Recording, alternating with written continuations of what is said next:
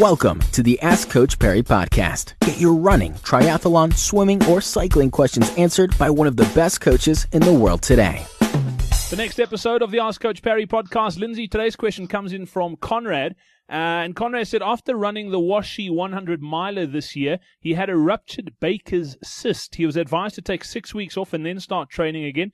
His training started in late August. Is it still possible to run a sub 3 hour marathon before the end of the year? Or should he rather aim for a quick half marathon before a year end and then try for a sub 3 in 2015? Okay, so look, anytime you've taken off for an injury, and particularly a reasonably serious injury or a very painful one anyway, you need to assess where you are when you start. So there is plenty of time between now and a very late marathon, like an early December marathon, to run a fast marathon. Unfortunately, the later we go into the year, of course, the warmer the conditions become, which are not ideal for running hard.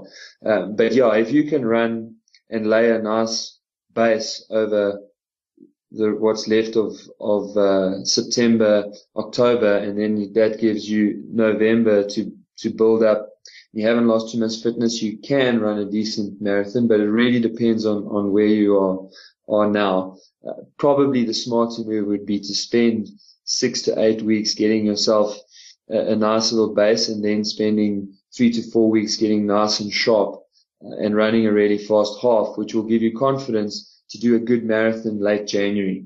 It'll still be a bit warm then, I guess, but at least that's still reasonable timing between comrades, because you can run nice and fast in January, take a week or so off, build up for a week, and then you can start building up your training again for comrades. Awesome stuff. Lindsay, thank you so much. And until tomorrow, from myself, Brad Brown, have a good one, and we'll chat then. Cheers.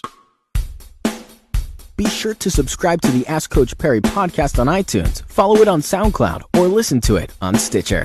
Follow us on Twitter at Ask Coach Perry.